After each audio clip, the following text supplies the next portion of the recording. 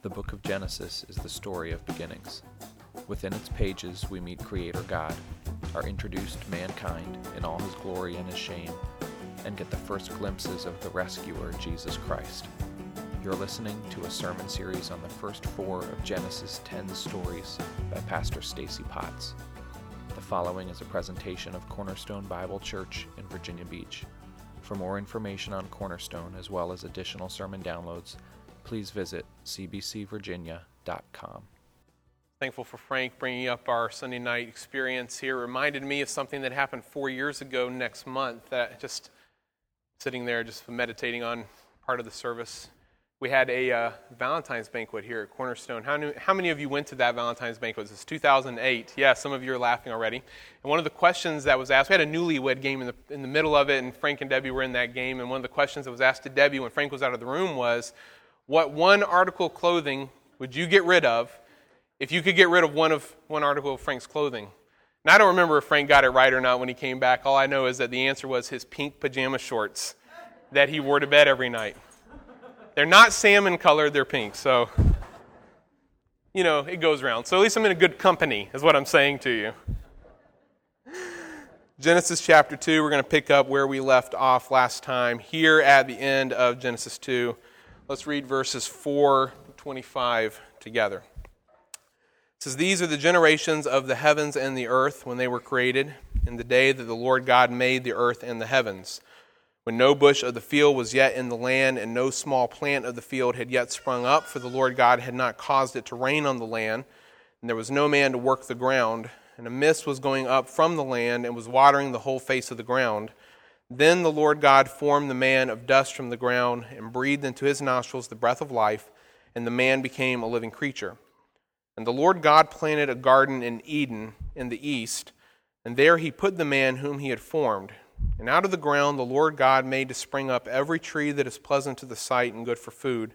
The tree of life was in the midst of the garden, and the tree of the knowledge of good and evil. A river flowed out of Eden to water the garden, and there it divided and became 4 rivers. The name of the first is the Pishon. It is the one that flowed around the whole land of Havilah, where there is gold, and the gold of that land is good. Bdellium and onyx stone are there. The name of the second river is the Gihon. It is the one that flowed around the whole land of Cush. The name of the third river is the Tigris, which flows east of Assyria, and the fourth river is the Euphrates. The Lord God took the man and put him in the Garden of Eden to work it and keep it. And the Lord God commanded the man, saying, You may surely eat of every tree of the garden, but of the tree of the knowledge of good and evil you shall not eat, for in the day that you eat of it you shall surely die. Then the Lord God said, It is not good that the man should be alone. I'll make him a helper fit for him. Now out of the ground the Lord God had formed every beast of the field and every bird of the heavens, and brought them to the man to see what he would call them. And whatever the man called every living creature, that was its name. The man gave names to all livestock, and to the birds of the heavens, and to every beast of the field. But for Adam there was not found a helper fit for him. So the Lord God caused a deep sleep to fall upon the man, and while he slept, took one of his ribs and closed up its place with flesh. And the rib that the Lord God had taken from the man he made into a woman, and brought her to the man. Then the man said, This at last is bone of my bones and flesh of my flesh. She shall be called woman, because she was taken out of man. Therefore a man shall leave his father and mother, and hold fast to his wife, and they shall become one flesh. And the man and his wife were both naked, and were not ashamed." Let's pray. Lord, we are returning now to this text because we have more left to learn here. It has been a blessing to us to come here in Genesis 2 to try to understand who man is. And here at the end, we see a component of what it means to be a human that is different than all the other ones we've looked at really up to this point. We've come to the issue of relationship and how we are supposed to dwell together with others, specifically how we are to dwell and together and understand the institution of marriage. And so, Father, this morning as we look through these things, I pray that your word will be very, very clear, and that you, by your Spirit, will work in the hearts of each and every person in this room, because, Lord, it's no secret we don't have perfect marriages. And there's some people in this room today, Lord, I have no doubt, that are in deep distress, that are struggling, that have questions perhaps. Father, will you, in your kindness, in your goodness, take your word and show them what the hope is in their marriage today? Will you take your word, make it clear for them so they can see what it is that you see? All of us, Lord, regardless of problems or other circumstances that may be in our lives, we're all sinners. And none of us in here are perfect husbands or perfect wives. None of us in here, Lord, who are unmarried will ever get to someday be a perfect husband or a perfect wife. And so all of us need help this morning. And so we come very humbly, asking that you will meet with us, asking that you will show us your word and change us through it. In Jesus' name we pray. Amen. How many of you remember the show, and you got to raise your hands for this one because I don't want to be embarrassed all by myself. How many of you remember the show Married with Children? Raise your hands, okay? All right, shame on all of us. We should forget that show, okay? It followed the lives of a typical married couple living in Chicago, Al and Peggy Bundy, though I always want to call him Ted Bundy for some reason. I can't remember why. But thankfully, the show, like most sitcoms, based itself on an exaggeration of some of the problems and quirks that you find in typical marriage relationships. It just took it to a much larger degree and overemphasized things in order to make it funny, or try to make it funny anyway. And I've realized over time, as I've thought back to that show and looked around at marriages, even marriages in the church, that there is a great deal of overlap, unfortunately, between the way most normal people view marriage and act in marriage and the way that Al and Peggy Bundy did. Like Al, many men come across as dim-witted, obnoxious cowards. That's what he was in the show. A dim-witted, obnoxious coward who constantly belittled his wife and dreamt of other women. That's a pretty good description of a lot of men around us today. And like Peggy, many women come across as scheming, manipulating flirts who constantly belittle their husbands and try to find happiness in the things they can possess. Okay? And that's unfortunate that defines many people in our world today, but it does. It really is a fairly brief, succinct, compact view of what a lot of people think marriage is really going to be in practical everyday experience. They think that just because they went and stood before a judge or before a priest or a pastor or somebody and said, I do, and now they signed a piece of paper and they live together in the same house and they get all the tax breaks that come along with it, that this is what marriage is all about. In fact, they couldn't be farther away from the biblical concept of marriage that we see here in the text. Now add to that, which I kind of take as my baseline understanding of what marriage is today for many people, add to that the growing attack that we see on marriage in our culture all around us in every sense, okay? Don't just read into that comment just one thing. I'd say there's a growing attack on marriage across every front, every way you can look at it. Add into that aspect there, and I'm beginning to think and sound and feel like people who are much older than me who have said things to me in the past. If you've heard people say this, then you'll recognize. I'm beginning to get a little afraid for my children and my grandchildren, what kind of world they're going to grow up in when it comes to the issue of marriage. And I don't mean to sound fearful there. I'm not fearful. That's probably not the right word. I'm just looking at what's going on around us today, and I'm trying to think about how that's going to play itself out over the next 10, 15, 20, 30, 50 years. And I'm trying to imagine then a world where I think it's very possible that my children or my grandchildren will live in, where the institution of marriage is completely worthless from most people's perspective. Completely devalued of all of its worth, all the good things that I would say come with it. Now, my purpose isn't to start off sounding doom and gloom about marriage, okay? I'm not here to beat that drum this morning. But the fact of the matter is, all I'm trying to get across to you is that the institution of marriage is in danger today. And I'm obviously speaking in a very broad sense as I say that. I'm speaking culturally. But what scares me even more is that I think marriage, even within the confines of the church, of the Christian world, is also in danger. You don't see a whole lot of difference, unfortunately, as you look across the church, and I'm using that in the broadest way possible.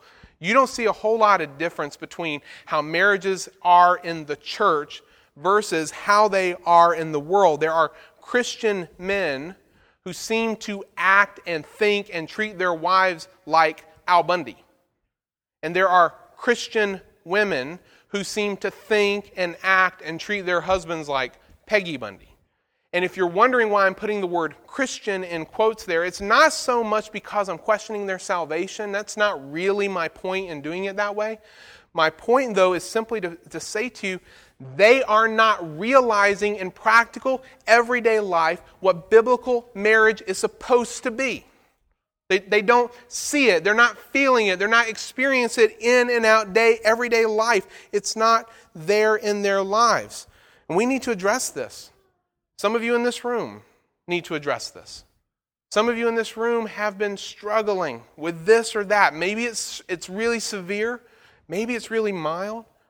But whatever the case may be, we need to think about this thing biblically and carefully this morning. We're here now at the end of Genesis 2, about to finish up this last section of the first scene of the first story of the 10 stories of Genesis. Okay, this is where we're at now, right here at the end of Genesis chapter 2. And we've learned a lot here in this chapter about who man is. We've learned that man is a spiritual being, right, who was made personally and purposefully by God in order to represent Him on this earth, to bear His image, to be in His place here on this earth. He has spiritual capacity built into him. Okay, that's who man is. We've learned that man is morally responsible. He's been given certain tasks by God, things he must do, things he must not do. And the reason God has given him these responsibilities is because he is responsible. God wants a real relationship with Adam and Eve, and so he gives them real responsibilities. And starting last week, we began to learn that man is a being who was made to need the assistance of others to do and be all that God has made him to do and be. He's made to need communal assistance. By himself, he couldn't do those things. He needed the help of others. And so we started here in verse 18. And I told you that we would have to look at these verses in two parts because it was just so big, so much there. And so last week, we looked just at the creation of woman here in verses 18 to 22. You know, what happened when God created Eve? What did he do? Why did he do it? How did he do it? Those kinds of questions. That's what we looked at last time. But we didn't get to finish. Remember, I paused us and said, hey, come back next week and we'll pick this up where we left off. We didn't get to finish it. We didn't get to see the end of the story. And so today, well, we need to finish it as much as we can. And I'll talk more about that at the end. Today, we're going to go back into the text here, and we're going to look at the creation of marriage, okay? Not the creation of woman. We saw that last week. Today, we're going to look at the creation of marriage here, specifically in verses 22 to 25. And what we're going to see here in the text are 5 principles of biblical marriage. 5 defining elements of what a biblical marriage is, okay? So, and I just to stress this to you up front, I think it's really important that you consider each of these 5 things very carefully, because whether you realize it or not, just because you live in the world today, just because you exist in a culture, every one of us has some kind of working definition of what marriage is tucked up in our brain and in our hearts. And so the question for us today is our understanding of marriage biblical? Are we looking at it the same way that the Scriptures present it? If we are, well then great, praise the Lord, right? We need to just continue doing the things that we see here in the Scriptures, but if we're not, we're going to have to make some changes. We're going to have to do some stuff to fix our thinking, to help us understand marriage the way that God does. And so we want to look at these 5 principles of biblical marriage here in Genesis chapter 2, verses 22 to 25. First principle, first defining element of biblical marriage is this. We see marriage as the complete union of one man with one woman. We see marriage as the complete union of one man with one woman. Now, last week I pointed out to you how different the creation of Eve was from everything else we've seen so far in the creation story. Unlike light or the sun, moon, and stars, God didn't simply speak her into existence. Unlike man, God didn't form her out of the dust of the ground. Eve is treated differently here in the text. She is made by taking one of Adam's ribs out of his side and turning that into a woman. And the significance of this act, I said to you, cannot be exaggerated. Adam gets that. He understands that what has just happened is incredibly significant. And so when he sees her, guess what he does? He becomes poetic.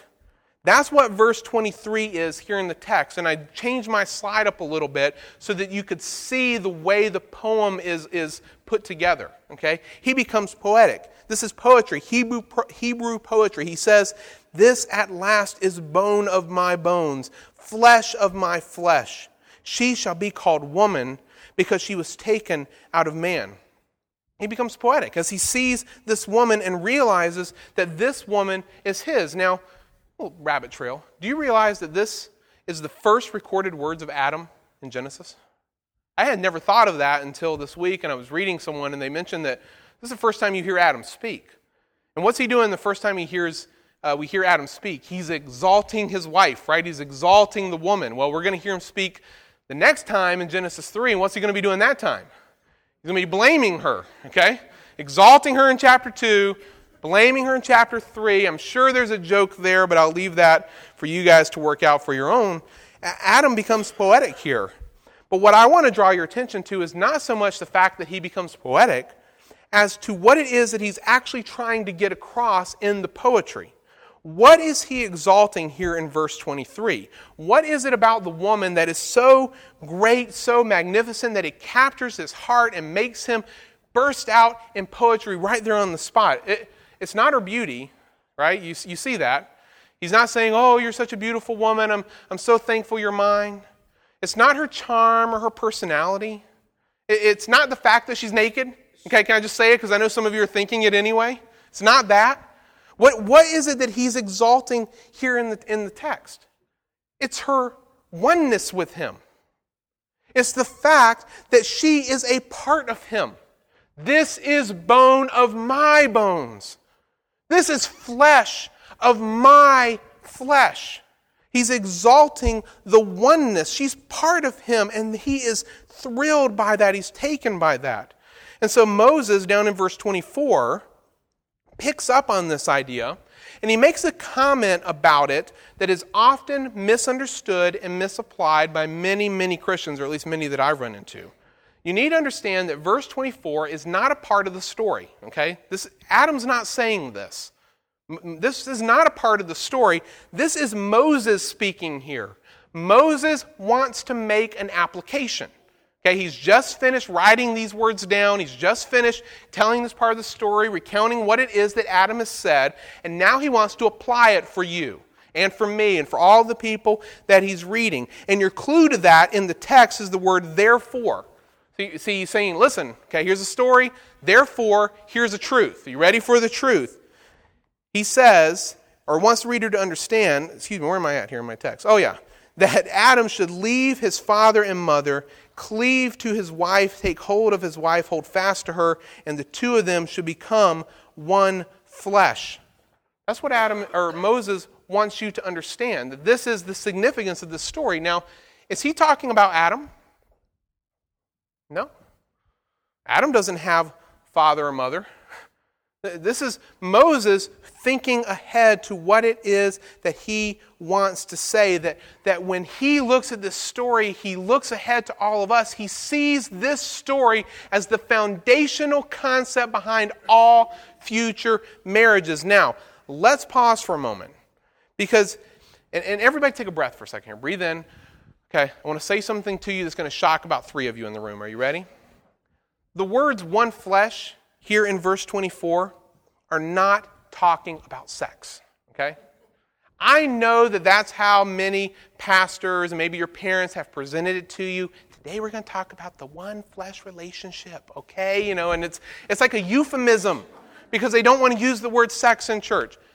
It's not talking about sex.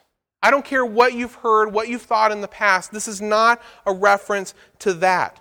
For Moses to say that the husband and wife become one flesh is to make a statement that is so much larger and so much more meaningful than just sex. The words one flesh here refer to the complete union between man and woman. Complete. Everything. Body, mind, soul, spirit. Everything. It all becomes one. There's no longer a he or a she. They become one. They're not just two people living under the same roof. They become one. They've done more than just sign a marriage license, right? They have become one. If you limit your understanding of one flesh to just sex, then you have terribly misunderstood the truth that Moses is trying to get across here in the story. Just like Adam and Eve are literally one flesh, okay, bone of my bone, flesh of my flesh, just like they're literally one flesh, so every married couple has a complete union with one another in the marriage bond. Very first principle you see about biblical marriage here in Genesis 2 is that marriage is the complete union of one man and one woman, of husband and wife. Number 2, we see marriage as ordained by God. We see marriage as ordained by God. And there's a little comment at the end of verse 22, which has probably never grabbed your attention, never grabbed mine prior to this study. Moses says that after the Lord had made a woman from the rib that he'd taken from Adam, that he brought her to the man. Now, before I explain the significance of that, I want to ask you to just stop and think about how you have envisioned this scene in the past. Have you ever thought about how they met? Was it a situation that Adam's laying there in the grass and he's waking up and he's like groggy from the anesthesia and he's just like, oh, who are you? What happened to me? Is that how you've envisioned it? Or was it more a situation of, he wakes up and he knows something happened, but he can't find her, so it's typical. It's taking her longer than expected to get ready, and so he goes to try to find her, but he can't. He won't stop and ask for directions, and it's just a mess. Is that how you've envisioned this scene of how they met? It's not how the text indicates that they met. Here, Moses uses a word that should make the scene fairly clear to us all. He says that God brought the woman to the man. The word brought here is the word that you would use to describe a wife being brought to her husband in marriage. In Genesis 24, verse 67, you see, then Isaac brought her into the tent of Sarah, his mother, and took Rebekah, and she became his wife, and he loved her. It's sort of the ancient equivalent of a father walking his daughter down the aisle to give her to the groom. He's bringing his daughter to the groom. You see the same concept. This is what's implied here. Well, here, God is the father. Here, he's bringing his daughter to Adam. You know what this is? It's the first wedding. The first marriage ceremony here in Genesis 2. And we see that God both officiated and participated in the ceremony. And this teaches us something about marriage. It teaches us that marriage is ordained by God. That it's not just a human, social, cultural institution that we can do with what we want. It's not ours. We didn't make it. It wasn't our plan. It wasn't our idea. This is God's thing. It's His. It's not just for the tax benefits. This belongs to God. And if God ordained it, if it's His idea, His plan, then guess what? He owns it. He gets to limit it. He gets to define it. He gets to set the rules for it. Everything about it is His. It belongs to Him because He is the one who ordained it. So the very second principle I see here in the text is that marriage is ordained by God and therefore it belongs to Him. Number 3, we see marriage as the new identity of both spouses. We see marriage as the new identity of both spouses. Now remember the context of the section we're in right now, okay? What has just happened prior to verse 22, 23, right around there, okay? Adam is there in the garden. God realizes it's not good that he's alone, so God states what he's going to do. He's going to make a woman who's fit or suitable for him, and so we made the joke last time that then God does the only logical thing possible. He makes Adam name the animals, right? And the purpose of that exercise was to help Adam see the same thing that God saw. God wants Adam to realize, I'm alone. There's no one. As attractive as the star-nosed mole is, it's not for me. It's not my type of being, okay?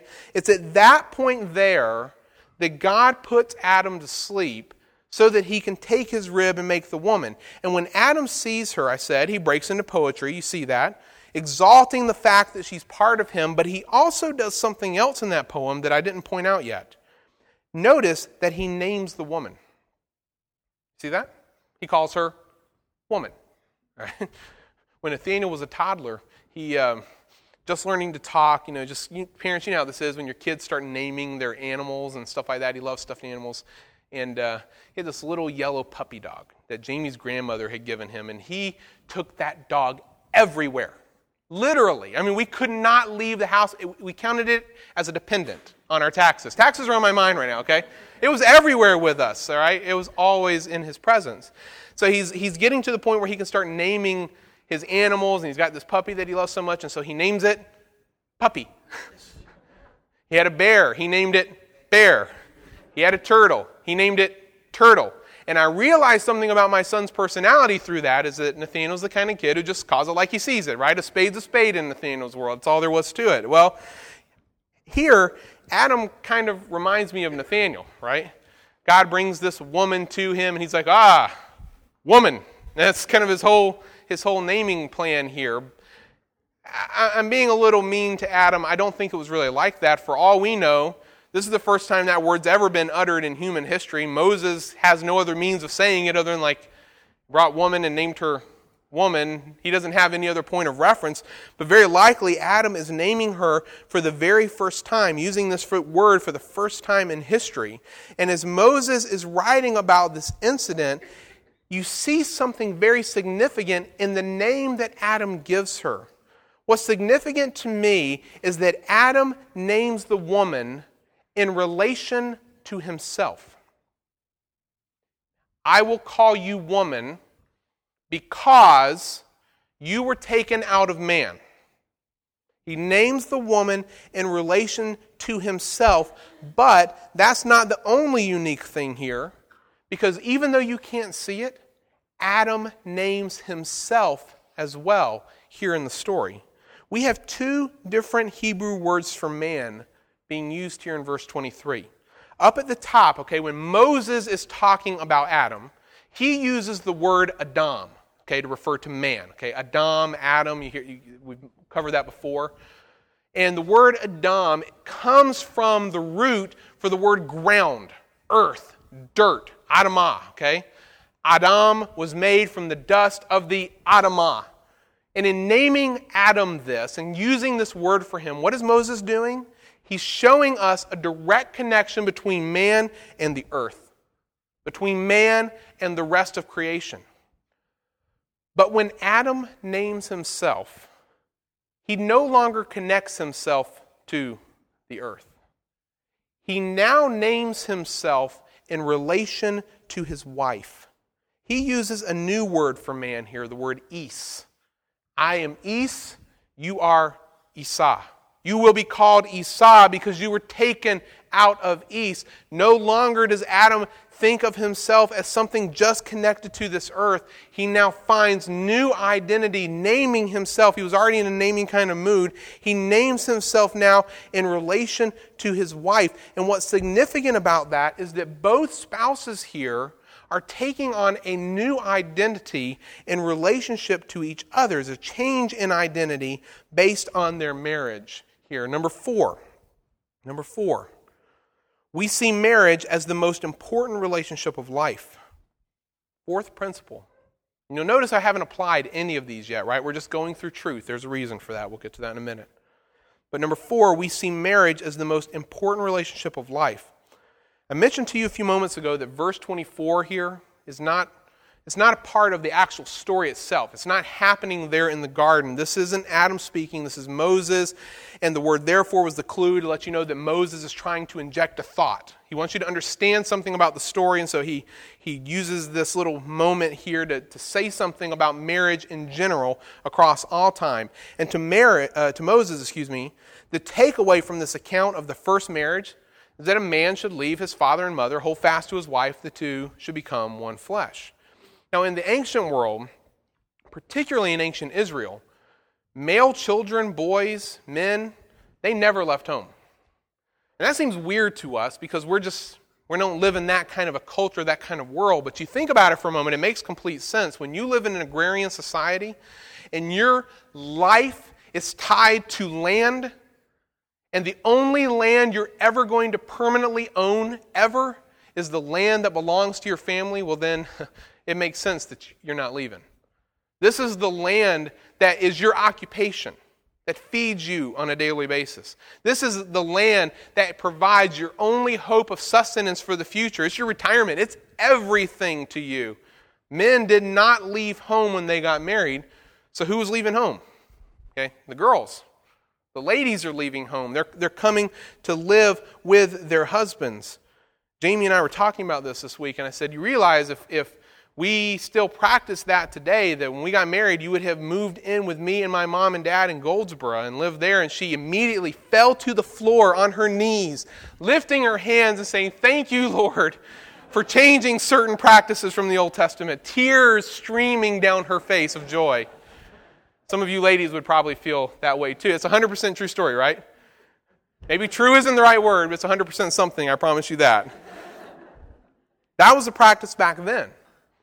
And so it leads one to ask the question, okay, if the men don't leave home, why is it that Moses is giving the command to leave mother and father to the man, to the husband? Because he's not going to leave physically. He's not going to leave geographically. And so I have to understand this command relationally and emotionally. What Moses is saying here is that the relationship between a man and his wife, it becomes, the moment they get married, it becomes the most important relationship of their life. It's more important than the relationship between the child and mom and dad. It's more important than the relationship between the sibling and their brothers and sisters. It's more important than the relationship with their children, It's more important than the relationship with their friends or with their Navy buddies or their coworkers or the girls that they were friends with in college or any other relationship you can ever imagine. If you are married, Moses is saying to you here that this relationship should be the most important relationship of your life. Nothing else even comes close. Nothing else should even get near that relationship. In Moses' day, because of the social dynamic, he chooses the relationship of parents, which makes complete sense in this context. But the point he's making is really fairly simple. The marriage relationship becomes the most important relationship of life. And then number 5, we see marriage as the mutual expression of openness and trust. We see marriage as the mutual expression of openness and trust. Moses gets back to the story here in verse 25. In fact, he concludes the story by saying that the man and his wife were both naked and were not ashamed. And again, because of the day and age in which we live, I think people read that verse and they tend to want to think something sexual, like has something to do with sexuality in general. No. Again, it's not that. It's not what Moses is trying to say. By making the statement, Moses is simply emphasizing to us the state of innocence in which they lived. This is what he's trying to get across. And the word that should grab your attention here in verse 25, it's not the word naked. It's the word ashamed. That should just jump out at you. Why? Why is Moses saying this?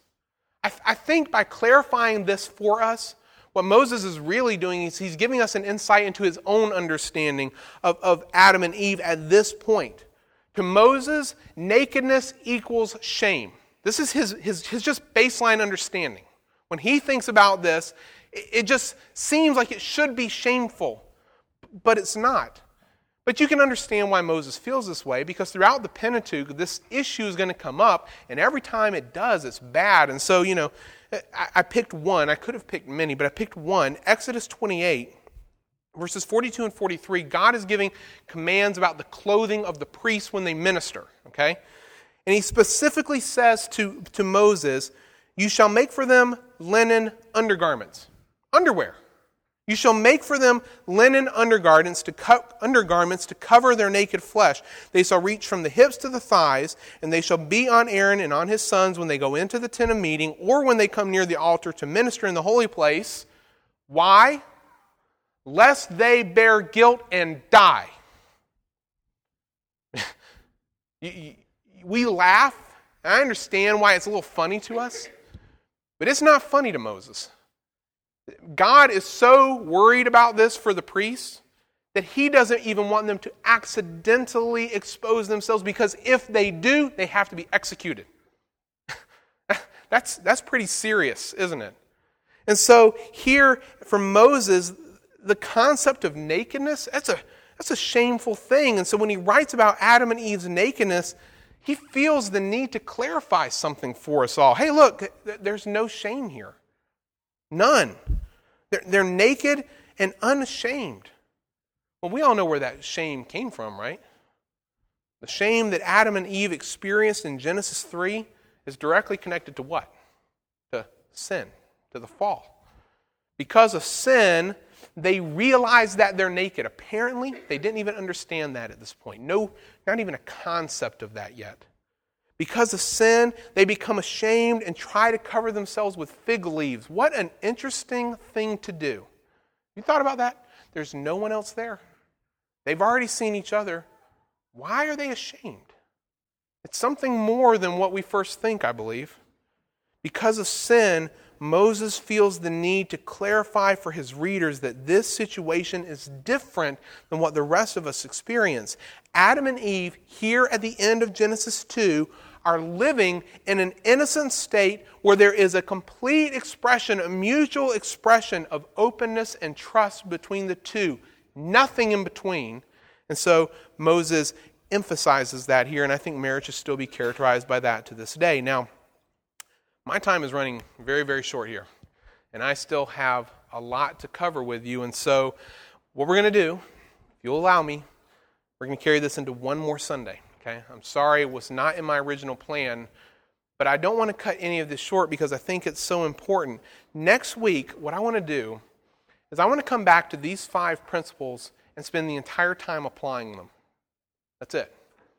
Same exact 5 things, but now taken together and understanding what that does for us. And I really, really, really want to encourage you to be here next week, not because I think my words are so great, but because I really believe that the biblical truths that we see here in the text have the ability to change our understanding and experience of marriage, all right? But just like last time, I don't want to leave you without something. I don't want to leave you without something to take home, think about, to be challenged by, to work on. Even more than that, I don't want you to leave without seeing Jesus, because the whole Old Testament's written about him, right? That's what we looked at a long time ago, and it stays constantly, or should stay constantly on our minds. And so I thought about Ephesians 5, where Paul makes an application on Moses' application here in Genesis 2:24. Do you remember this passage, Ephesians 5? Beginning there in verse 22, Paul begins to talk about marriage, right? He talks about wives first, and I'm not going to put it on the screen here, except I will put a part of it in a moment. He talks about wives first, how the wife should act, what she should do, what her responsibilities are. He talks about the husband next, what he should do, how he should understand himself, and he addresses all of those aspects, always tying them back to Jesus and the church, right? All throughout Ephesians 5. And there near the end of that section, he quotes Moses. He quotes Moses here in Genesis 2:24. This is verse 31 of Ephesians 5. He says, "Therefore a man shall leave his father and mother, hold fast to his wife, the two shall become one flesh." It's verbatim. A verbatim quote of Genesis 2:24. And remember what Genesis 2:24 is. It's an application, right? an application that Moses makes on the story of this first marriage that he says has significance for all future marriages. Paul agrees. It still applies. Don't forget Genesis 2 as you think about marriage. It still applies. But Paul wants to go further still. Moses looked at the story and he says, hey, this is the real significance. Paul takes that and says, no, there's something even more significant. Because here in verse 32, Paul says this mystery is profound. And I'm saying that it refers to Christ and the church. As Paul looks at the truth that a man and woman can become one flesh, this is what Moses emphasized. He looks at that truth that a man and a woman can become one flesh. He recognizes that in that truth there's something actually far greater, something far more significant. He says that marriage is really an experiential illustration of redemption. This is what marriage really is. And I want you to think about that definition that I'm giving you here, about the three main words in it. It's experiential. That means you get to see it and feel it and live it and experience it every single day. It's an illustration. That means that it's a picture of something else. It's intending to help you understand something bigger. And what's that something? It's redemption. It's the gospel. The fact that Jesus Christ died on the cross for our sins and came to this earth so that if we place our faith in Him, guess what we get to do? We get to become one with Him. And that's salvation. You and I can't get to heaven on our own. We know that. We talk about that regularly. Sin separates us. And so what's the solution to this problem? It's that Jesus dies and pays for it, makes us one with Himself, so that in His righteousness we stand forgiven, complete, whole before the Father. Marriage is supposed to be an experiential illustration of that very truth. This is what it is. This is biblical marriage. Can I ask you 3 hard questions and then I'm done? Number 1, are you experiencing that kind of marriage today? And don't answer it obviously to me right now. Have you ever experienced it? Anything close? Number 2, if other people, me, person sitting next to you, behind you, in front of you, whoever, if other people were to look in on your marriage as it is right now, would they see a picture of divine redemption or nothing but human sinfulness? Which one would they see? Or a little of both? I don't know what the answer might be for you. Number 3, does the gospel in any way, shape, or form have any real significance in your marriage right now? Do you even understand that question? Where are you at with that? If the answer to any of those questions or all of those questions is a no, your marriage needs help. And I'm not trying to be overly hard on you or critical of you. My marriage needs help. Every marriage needs help. Because all of us are what? Sinners. That's who we are. We have failed and we continue to fail all the time, and we will never be perfect on this side of heaven. Some of you are in deeper waters than others. That's just the truth. Unless you leave here discouraged this morning, focused only on failure, can I give you a preview of next Sunday? Can I give you the one and only hope that exists for you, for me, for anyone in this world? Jesus Christ can change your marriage.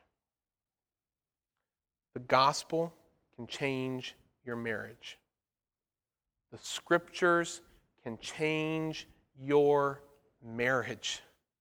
They're powerful. Christ is powerful. The gospel is powerful. And next Sunday, I want us to come back to these principles and look at these 3 things that can change us to see about how we go around building a biblical marriage. Let's pray. Lord Jesus, we have been exposed to truth here in the text. And I know the temptation in my heart, as I'm sure it is in many others, is just to get down to the, what do I do? What do I do? What do I do? That's not how you do things. That's not how life really works. You work from the inside out. And truth has to penetrate deep within before we can begin to experience the things that we want to experience on the outside. And so this morning, Lord, we have stopped and we've just tried to understand these basic principles of what marriage is here in Genesis 2. We haven't applied them. We haven't tried to give ourselves to-do lists or action items to take home. Lord, we're coming to you now for that. Because every one of us in here needs help. Every one of us in here has failed as husbands or wives. And if our church is supposed to be a group of people who have been redeemed and changed and made new by the gospel, then of all the places in our lives where that should be clear, it should be in our marriages. And so, Lord, will you take these words that Moses wrote 4,000 years ago and burn these principles into our hearts and minds this week and begin a work of the Spirit in us so that when we come back next Sunday and we come back to these same things, except now we're looking at them with different eyes, from a different perspective, trying to understand what Jesus and the gospel and the scripture should be doing in us, will you have prepared us for that? So that the work of your word, the work of the scriptures can be complete in our lives.